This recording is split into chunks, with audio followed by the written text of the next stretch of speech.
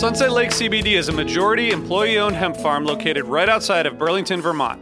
Before they started growing hemp, Sunset Lake Farms produced cream for Ben & Jerry's. Sunset Lake CBD doesn't use any pesticides or herbicides to grow any of its hemp plants, and they use organic fertilizer and other sustainable farming techniques to ensure the long-term health of the soil and to minimize their carbon footprint.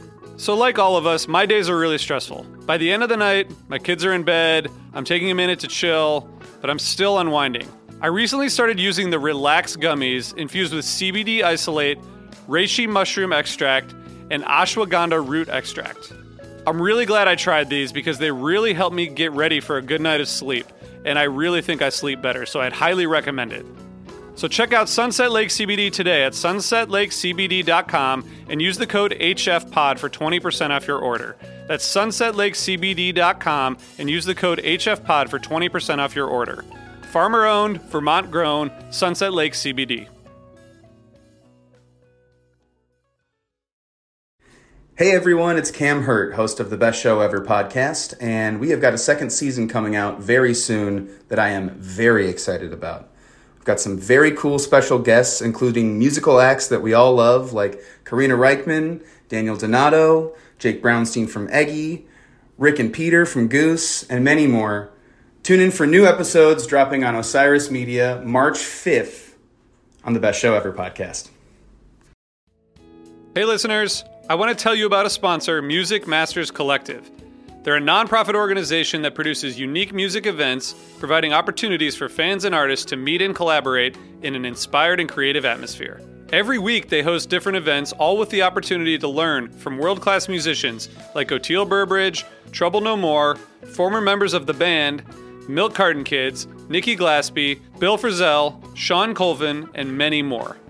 This June, join the Fab Four, Joan Osborne, John Sebastian, Marshall Crenshaw, and a great group of faculty for the debut of Magical Mystery Camp. This all-inclusive, once-in-a-lifetime music vacation experience in the heart of the Catskills will be packed with nightly performances, workshops, speakers, song circles, open mics, and a lot more.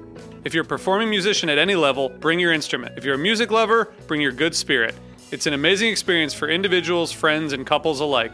Registration is open, spots are filling up, so check it out soon. And scholarships are available. Check out magicalmysterycamp.com/helpingfriendly to learn more.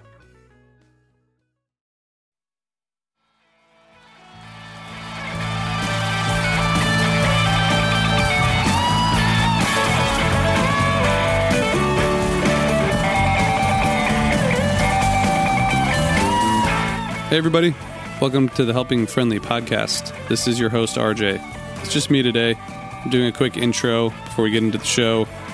We have a special episode for you today. It's something called Drew's Corner. Our friend Drew Hitz is going to take you on a musical adventure through some of the best shows he's attended. And we're going to try to bring you this every month or so. Drew's one of my favorite guests to have on the podcast. He has a really cool perspective on Phish. He has a musician's kind of take on it, but he also has a memory for the music that I just think is really cool. So we hope you enjoy it. And of course, give us feedback and let us know what you think. Before we get into the show, we want to tell you once again about Freak Flag Flying, an Osiris podcast. I just finished episode 4 today. I was really moved by it. It's just a beautiful and somewhat heartbreaking series with David Crosby talking about his life. It's in its second to last episode. For episode 5, the final episode, Tom Marshall will interview Steve Silberman, the host, to talk about the experience and to play some music and cuts that hadn't been heard yet. As some of you might know, Tom and I got the opportunity last week to sit down with the guys from Goose, 2 of the guys, Rick and Peter from Goose, at the Brooklyn Podcast Festival, and we're going to be releasing that in 2 parts on Under the Scales this week. There's some acoustic tunes, interviews, and it's really fun. We talked about Phish, we talked about Goose, I didn't. They played some Goose songs. They actually played a couple Phish songs too. We'll put a link in the show notes. Hope you enjoy it. We're going to try to do more events like that, which we called Evening with Osiris, combining the podcast and live music experience. So keep your eye out for that. We hope you like it. Again, give us some feedback. Today I want to tell you about a brand new podcast I'm really loving. It's called 27 Club, and it's hosted by Jake Brennan, the creator and host of Disgraceland, which was iHeartRadio's Best Music Podcast winner in 2019. 27 Club tells the stories of musical icons who all died at the age of 27, and Season 1 is all about Jimi Hendrix. Everyone loves Jimi Hendrix, possibly the greatest rock and roll guitar player of all time, died mysteriously at the age of 27, and he was a busy guy. He was busy getting kidnapped, busy running from the mafia, busy stealing trucks with Neil Young, trying to get to Woodstock on time. He was fired by Little Richard, arrested by cops, dosed with LSD by his manager on stage in front of thousands, and haunted by the ghost of the Rolling Stones' Brian Jones. All of these Jimi Hendrix stories and more are going to come at you in Season 1 of the 27 Club. So if you like Disgraceland, Jimi Hendrix, larger-than-life rock stars, or just plain old mystery and drama, you'll probably love 27 Club. So you can subscribe on the iHeartRadio app, Apple Podcasts, or wherever you get your podcasts. And one last thing before we get into it. As we kick off the new year, it's time to say goodbye to a few things that we won't be bringing into this decade. Things like canceled Curveball and years with no fall fish tours, probably. And last but not least, your old wireless plan and insane monthly bill. I definitely won't miss it because I switched to Mint Mobile. They can cut your bill down to $15 a month.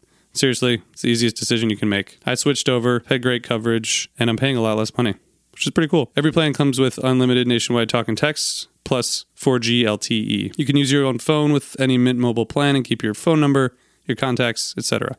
If you're not 100% satisfied, Mint Mobile has you covered with their 7-day money-back guarantee. Kick off the year the right way and switch to Mint Mobile. So you can get your new wireless plan for just $15 a month. Get the plan shipped to your door for free. Go to mintmobile.com/HFpod. Say it with me. mintmobile.com/HFpod. You can cut your wireless bill to $15 a month at mintmobile.com/HFpod. I really should have someone doing this with me. I'm end up talking to myself. Can you hear me? All right, let's get into the very first Drew's Corner now, where he's going to tell us about his experience at December 31st, 1993, and how it influenced his work as a musician. We're also going to hear a bunch of music from that show, of course, and we'll be back again with another episode of the Helping Friendly Podcast in just a couple weeks. Give us a review on Apple Podcasts if you haven't already, or wherever you get your podcasts. We want to hear from you. Send us emails, tweets, Facebook messages, Instagram messages, whatever. Just send us messages. See y'all next time. Keep on rocking.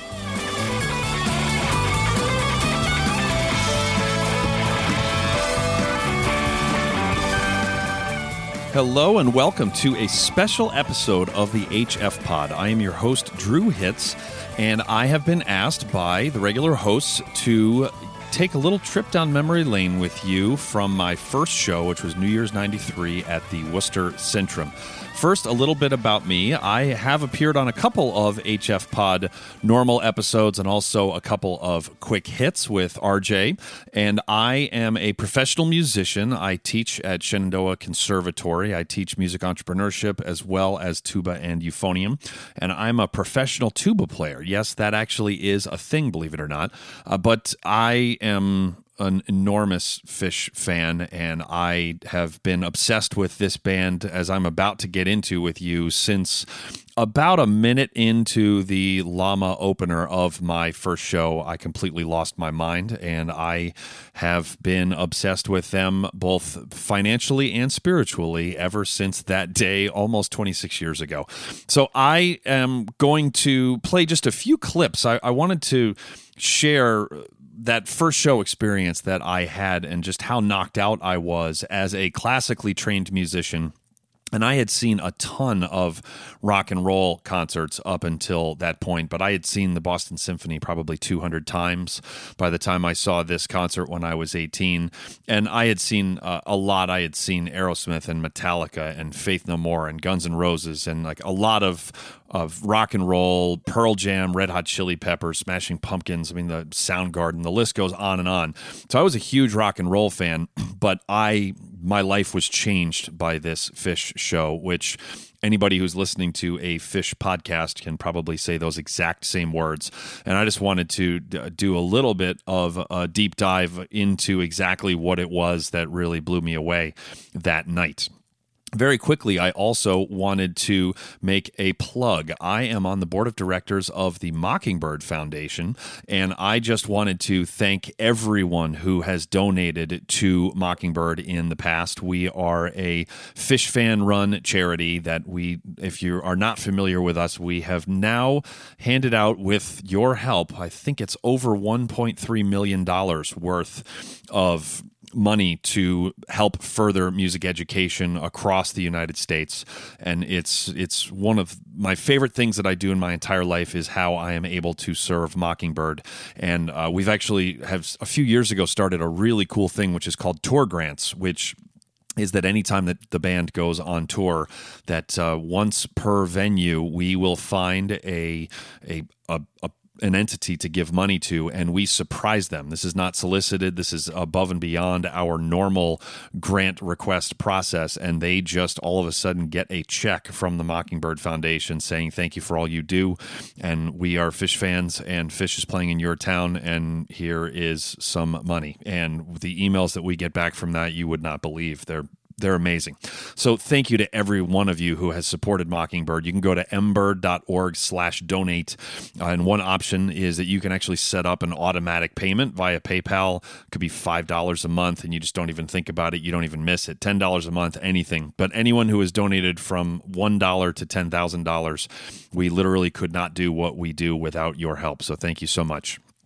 All right, so first of all, the clips that I have chosen for you, these are not exhaustive. If I were to do an exhaustive best of this legendary 3-set Phish show, then I would be here until probably tomorrow night.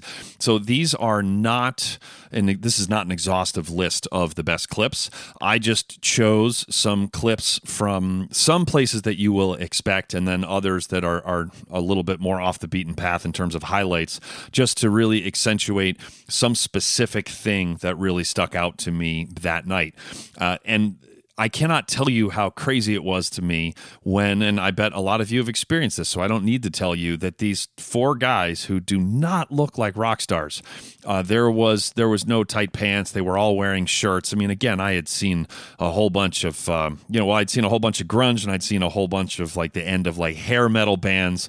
These 4 guys who looked like they had just been playing Dungeons and Dragons, and then the lyrics lined up with that too, but they just walked out on stage, and the stage was decked out in the aquarium for that New Year's run 93, which was really cool. But they just walked out. There was no explosions. There was no pyrotechnics. There was just 4 guys who just walked out with smiles on their face, and then they ripped into Llama. The very first clip that I'm going to play for you here is the very end of Page's solo in Llama, and I think the first thing that jumped out at me musically was Trey's ferocious rhythm guitar playing underneath Page's solo. So the first solo I ever heard anybody in the band take was Page, and it's great, but I was glued to Trey the entire time. I guess I should have also, to paint a picture, I had a friend who, my best friend still to this day, he was going to the Phish show, and he had played me a little bit of Junta the summer before, and I liked it, but it didn't click. And he said he was going to the Worcester Centrum to see Phish, and I was like, well, could you maybe try and get me a ticket? And he said, sure, I'll see what I can do. Not only did he get me a ticket, but he got me a ticket for Section 2, Row J, which means that I was 10th row dead center for my first Phish show. And and that's when I lost my mind, and I gave them the routing number to my checking account on the way out. I'm totally lying. I did not have a checking account. I was 18. But I might as well have given them the routing number to my checking account. But this first clip, so Page is playing his solo, but I could not stop watching Trey. It was comping like the great jazz pianists of old that underneath a solo where Trey was totally dialed in to what Page was playing, and he was only accentuating what Page was playing, but he was not at all staying out of the way. He was being very assertive and was like an equal partner while still being submissive, if that makes any sense, to the solo, and that's exactly how you do it. So here is a quick clip from the opening Llama.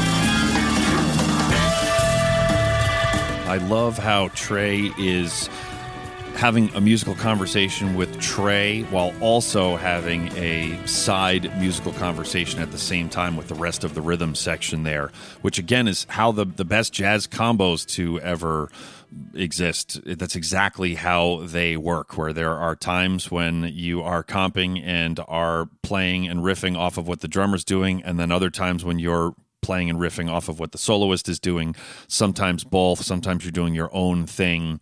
And it immediately blew my mind, the level of communication that was going on within this rock band. Okay, the next one is another clip from Llama, and this one features Trey melodically soloing, and then he briefly goes to this like menacing chordal mess, and then right back to the melodic soloing. And then right after that, this was the first time that I ever heard Fish fire off the tension and release cannon. Mike and Fishman are playing a dotted quarter rhythm against the 4/4 of Llama, while Trey is playing a blistering run of straight 16th notes until they all arrive on a downbeat and it erupts. This is the first time that I involuntarily screamed at a Fish show. There was just some unplanned loud sound that came out of my mouth, and this was when I lost my mind for the first time. Trey wrote a great column for Guitar World magazine in around like 95 about tension and release being the foundation for all of Western tonal music. And Fish was the first ensemble of any genre that I had ever heard that could do the tension and release thing as well as a Mahler symphony, which is what I was really raised on. And I honestly didn't think, and this wasn't it wasn't elitism. I didn't think it was possible for a rock band to do the tension and release thing as well as an 80-piece symphony orchestra playing a Mahler symphony, which to me is like the height of music, and they did exactly that. So this is not even Trey's entire solo. This is just a brief clip from Trey's Llama solo from New Year's '93.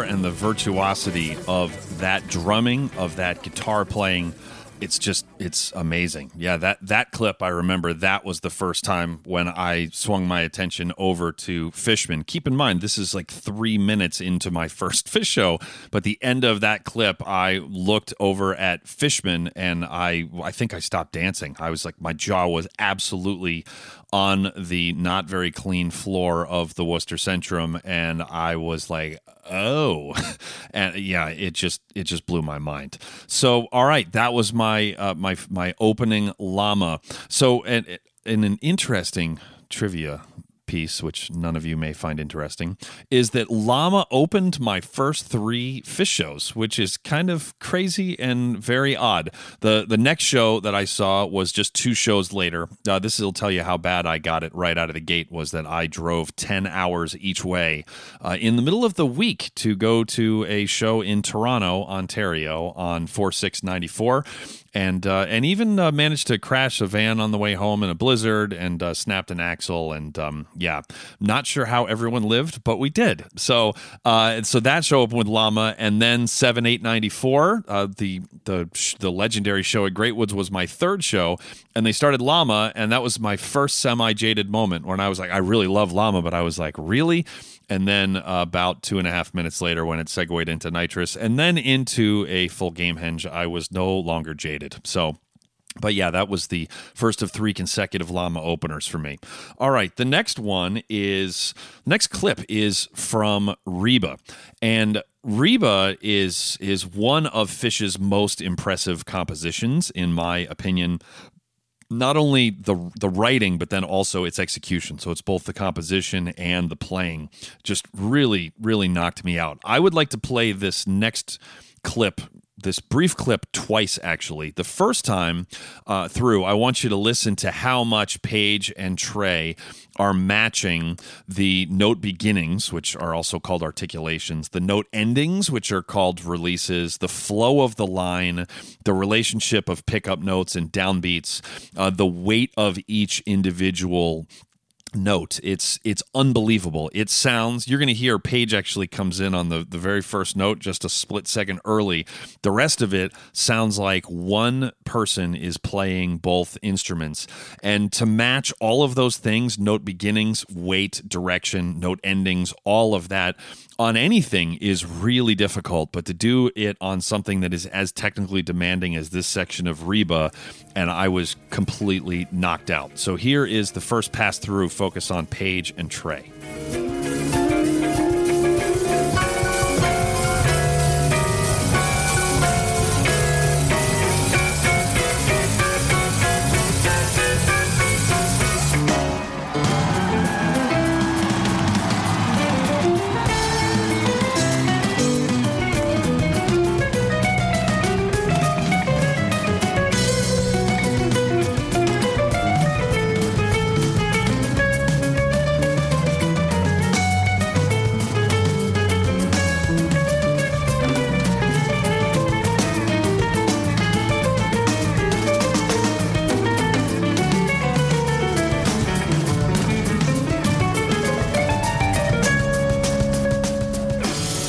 Okay, let's listen to this clip one more time, and this time listen to just Fishman and Mike. They are playing these incredibly intricate lines that are completely independent, and yet they occasionally line up with splash cymbal hits from Fishman that are accentuating parts of Mike's line. It's brilliant writing. Another aspect of the writing that's really brilliant is that Fishman is only playing his snare drum, his toms, and his hi-hat, which he's just keeping time with his left leg. There's no other cymbals at all, and so it leaves a lot of sonic room for Trey and Paige's melodic line to be heard without having to strain to hear it. How you write music is very important in terms of, in the classical world, we call it orchestrating, and that's not strictly for the classical world, but it's what instruments are playing what and what registers. And so if he were playing other cymbals, you could still hear Fishman, you could still hear Trey and Paige's line, but this way it kind of gets them out of the way, and it's kind of like this lower sound that also, it just helps to accentuate this. It's just really good writing. So listen to Fishman and Mike on this pass through this section of Reba.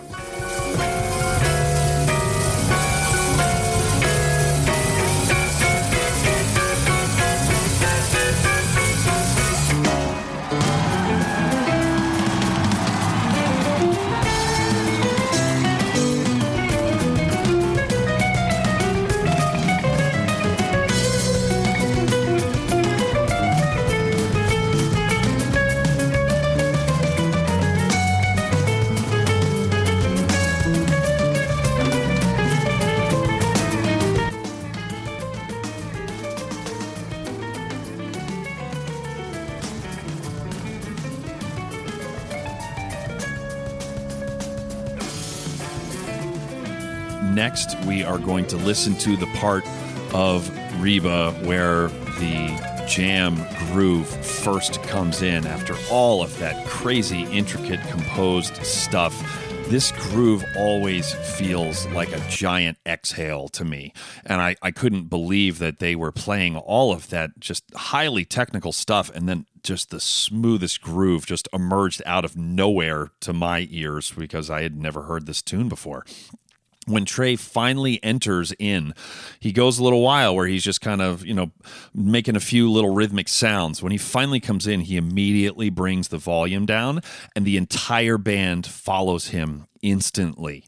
This is a band I was struck right away that this is a band that four gentlemen who are all playing with tons of opinions, and yet they are always awaiting more data from each other that can and does affect whatever they are doing. It's like, and this is just great chamber musicianship. And by the way, the working definition I use of chamber music in the classical context is just one person per part. So like a large orchestra is not chamber music, but like say a brass quintet, like I used to play in professionally, or a string quartet or that kind of thing.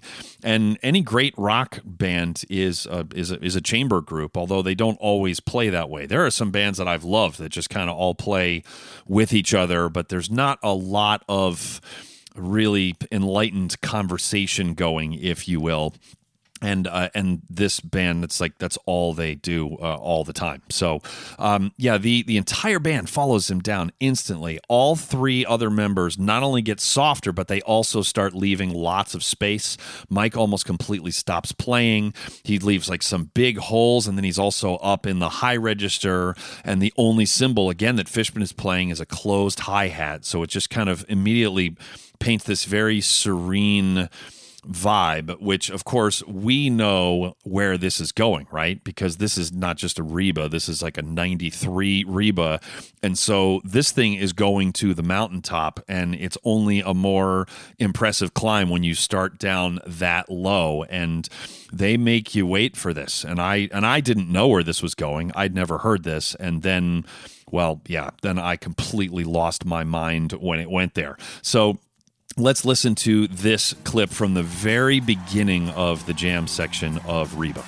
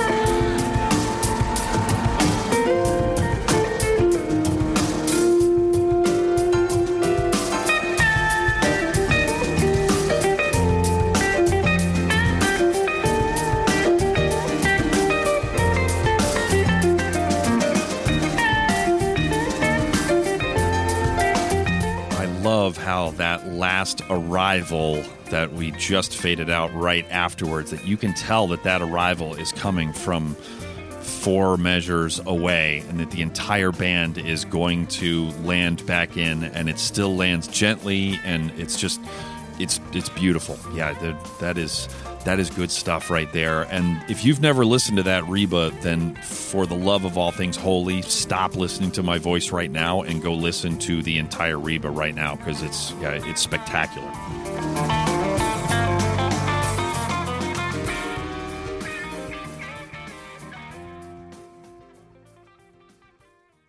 What is a city without its music? The legacy of the New York Philharmonic is incredible. Nearly 2 centuries of history. That's a lot of music and a lot of stories. I was sitting on stage for the very first time thinking, I can't quite believe this is happening. Join me, Jamie Bernstein, as we explore the history of the New York Philharmonic. It's the NY Phil Story Made in New York, a podcast about a city, its people, and their orchestra. Listen wherever you get podcasts.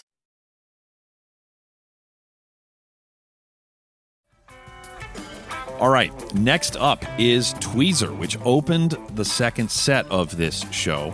And this clip that I am about to play for you, the second peak in this clip is one of the single happiest moments of my life. It's amazing, and when you're into music, like I'm guessing you are if you're listening to this, that we get these souvenirs where we get to listen to music anytime we want. But this was the moment when you're going to hear in this clip, there's one peak, which comes after the band plays a lot of Trey's playing this very staccatissimo, which means like very, very separated playing. It's very choppy, but it's just very patiently lurking forward, not lunging, but just very, very slowly grinding forward. And then there's finally the release, but then it's the second clip, the second peak of this clip, when I lost my mind. I remembered turning around and seeing people dancing and like over across the aisle, and there were just like, it was the happiest group of humans that I had ever been with in my life, and this was when I fell head over heels in love with Tweezer. You're going to hear Fishman and Mike in this clip.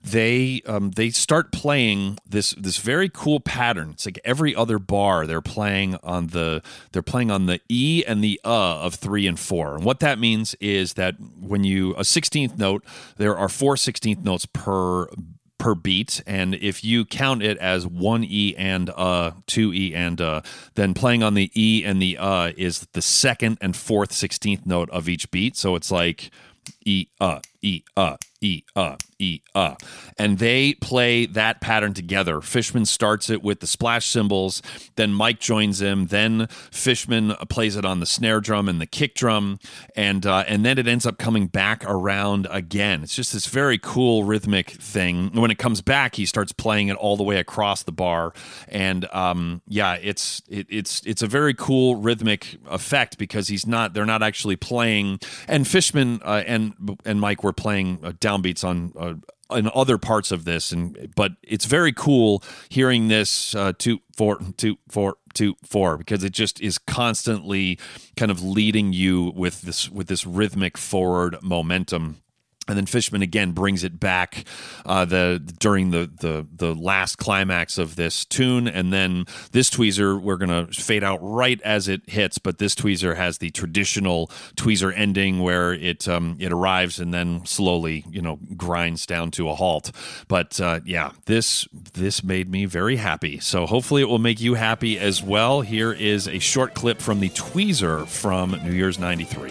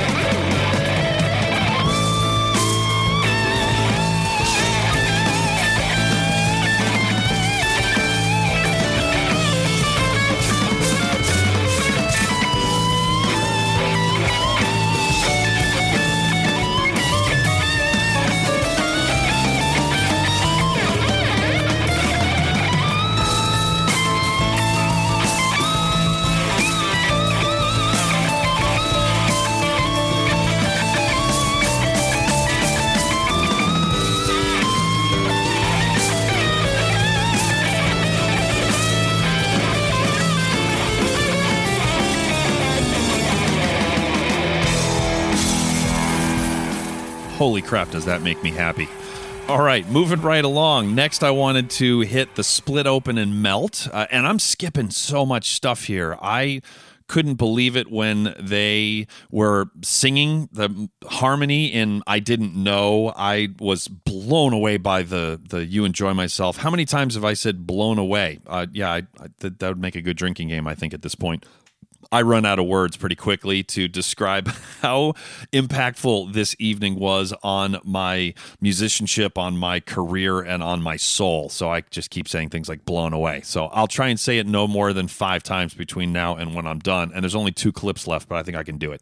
So the next up is Split Open and Melt, and the snare drum work from Fishman about 15 seconds into this clip is amazing. His playing off of the lines around him sounds like a jazz great like Art Blakey. I mean, it's like really, really great, and you hear how he is keeping his job of providing the rhythmic foundation going around him while also playing this really interesting, it's very similar actually to the rhythm guitar that Trey was playing way back in Llama, which is like it keeps on changing. He's underneath, but he's also fulfilling all of his responsibilities that he has on top of that. It's both he and Mike have this ability to play a million notes while never abandoning what their core function is. That really goes for Mike, because in general, bass players that play tons of notes, I can't stand. I call it the bitar, where it's just a guitar, but it's down an octave and it just sounds muddy and terrible.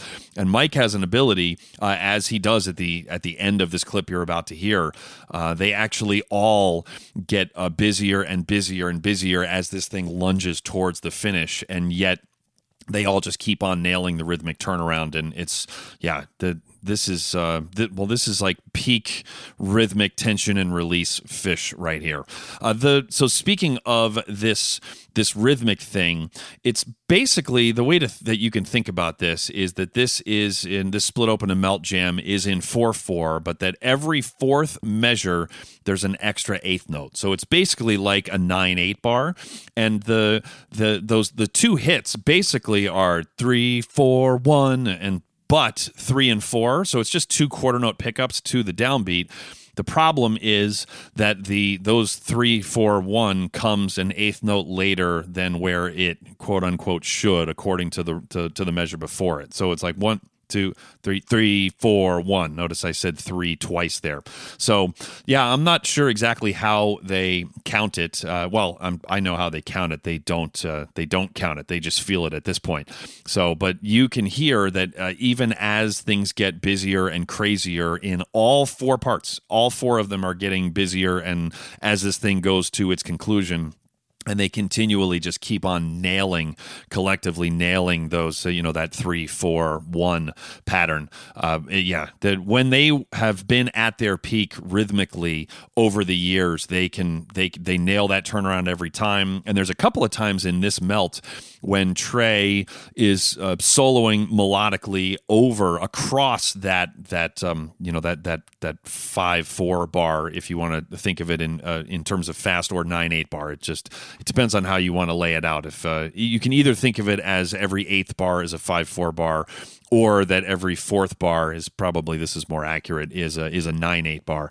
But Trey will like melodically solo over that effortlessly. Some of my favorite melts will feature Trey playing some sort of a rhythmic figure that he keeps repeating in 4/4, and then he intentionally ignores the extra eighth note, meaning that the downbeats, then his pattern gets offset by a half a beat according to the rest of the band. So then his what was downbeats becomes offbeats, and what's offbeats becomes downbeats, and then sometimes he'll do that multiple times around. And then if you wait another 4 bars, then again the downbeats become downbeats again, and etc. And there's just brilliant rhythmic interplay that has happened historically through Melt. And it took me a second to be able to count this and figure out what the hell they were doing on that night, but I finally got it. And this was mashing every one of my buttons as a music geek. So, all right, here is a clip from the Split Open and Melt.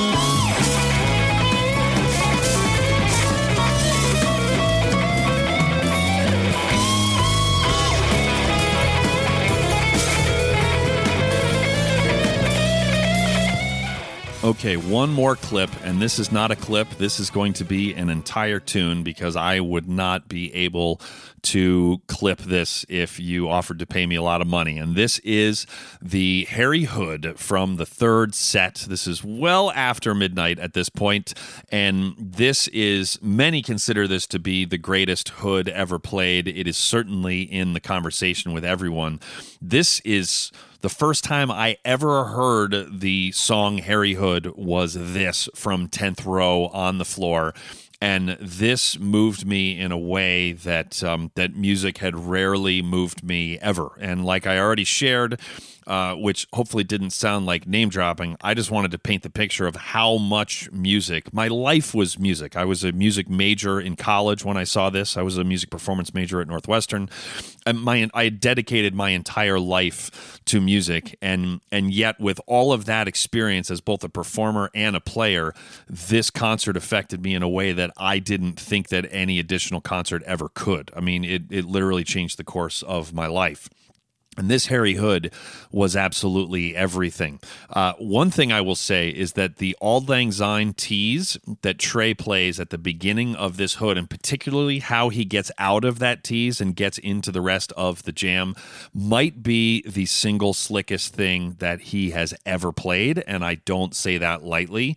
It's just exquisite. It gives me goosebumps every single time that I hear it. And the patience of this Hood, the intense patience of this Hood, and the payout, and it's just, yeah, it's incredible. And I told you that my best friend had played me a little bit of Junta. We were actually students at Tanglewood, playing in the Young Artists Orchestra there at the Boston University Tanglewood Institute, and he played me Junta, and I knew a handful of tunes from Junta, and again, I appreciated them, but I didn't like go and buy the album myself. But there were, I knew Fee, which they played. I wanted to hear David Bowie, and I remember I said that on the way into somebody, like, oh, maybe they'll play that, and then somebody said, actually, they opened with it last night, and I was like, oh, that's a bummer. But I knew a few tunes that they played. I knew Fee, which they played, and then the only tune that I didn't know, or that I knew that they hadn't played, was Golgi, which they played for the encore, and I lost it. And yeah, it was just, everything about this entire night was perfect, and I was, well, the course of my life was changed. Insert all hyperbole here. So I'm just going to play this entire Harry Hood for you on the way out. I'm going to sign off now. Enjoy. If by some miracle you have never heard this, I am jealous that you are getting to hear this for the first time, because it's really special. And thank you to all of my friends at HF Pod for allowing me to host this special episode of the podcast. And I hope that you have enjoyed this. And without further ado, let's listen to the Harry Hood from New Year's '93.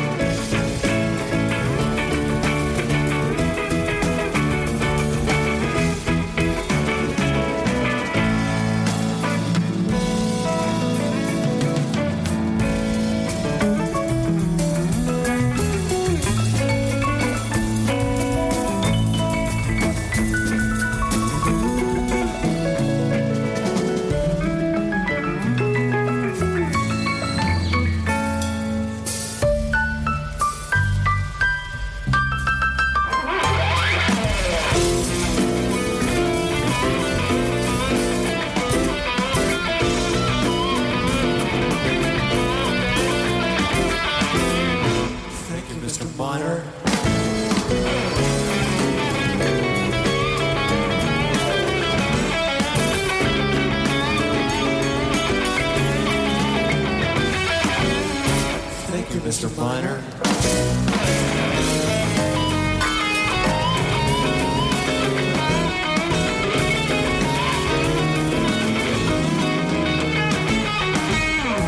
Thank you, Mr. Finer.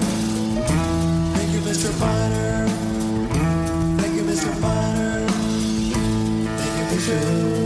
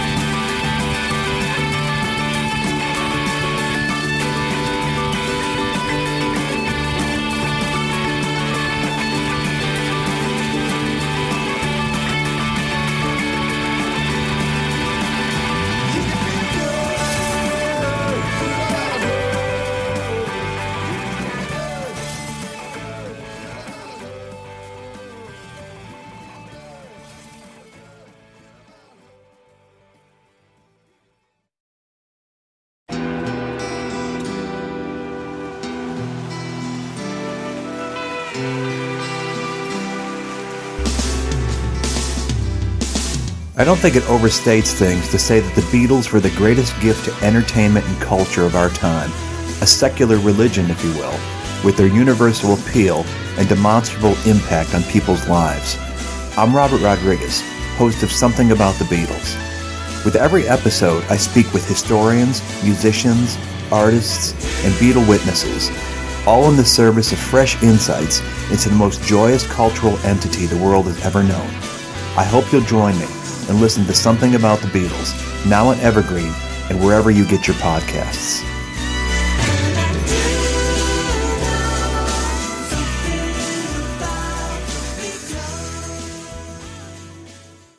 Hi, this is Chad Nicefield. And this is Justin Press. We're the host of Making Waves, the Shiprock podcast, a part of the Sound Talent Media Podcast Network. We're inviting you to sail away with us on an epic journey in musical enlightenment. Every week, we bring you only the best artists in rock music and discuss everything from the cruise, to the stage, to the saga of being a professional recording artist. We'll have lots of special guests along the way, so tune in every week. Your stateroom is available every Monday morning, so welcome aboard.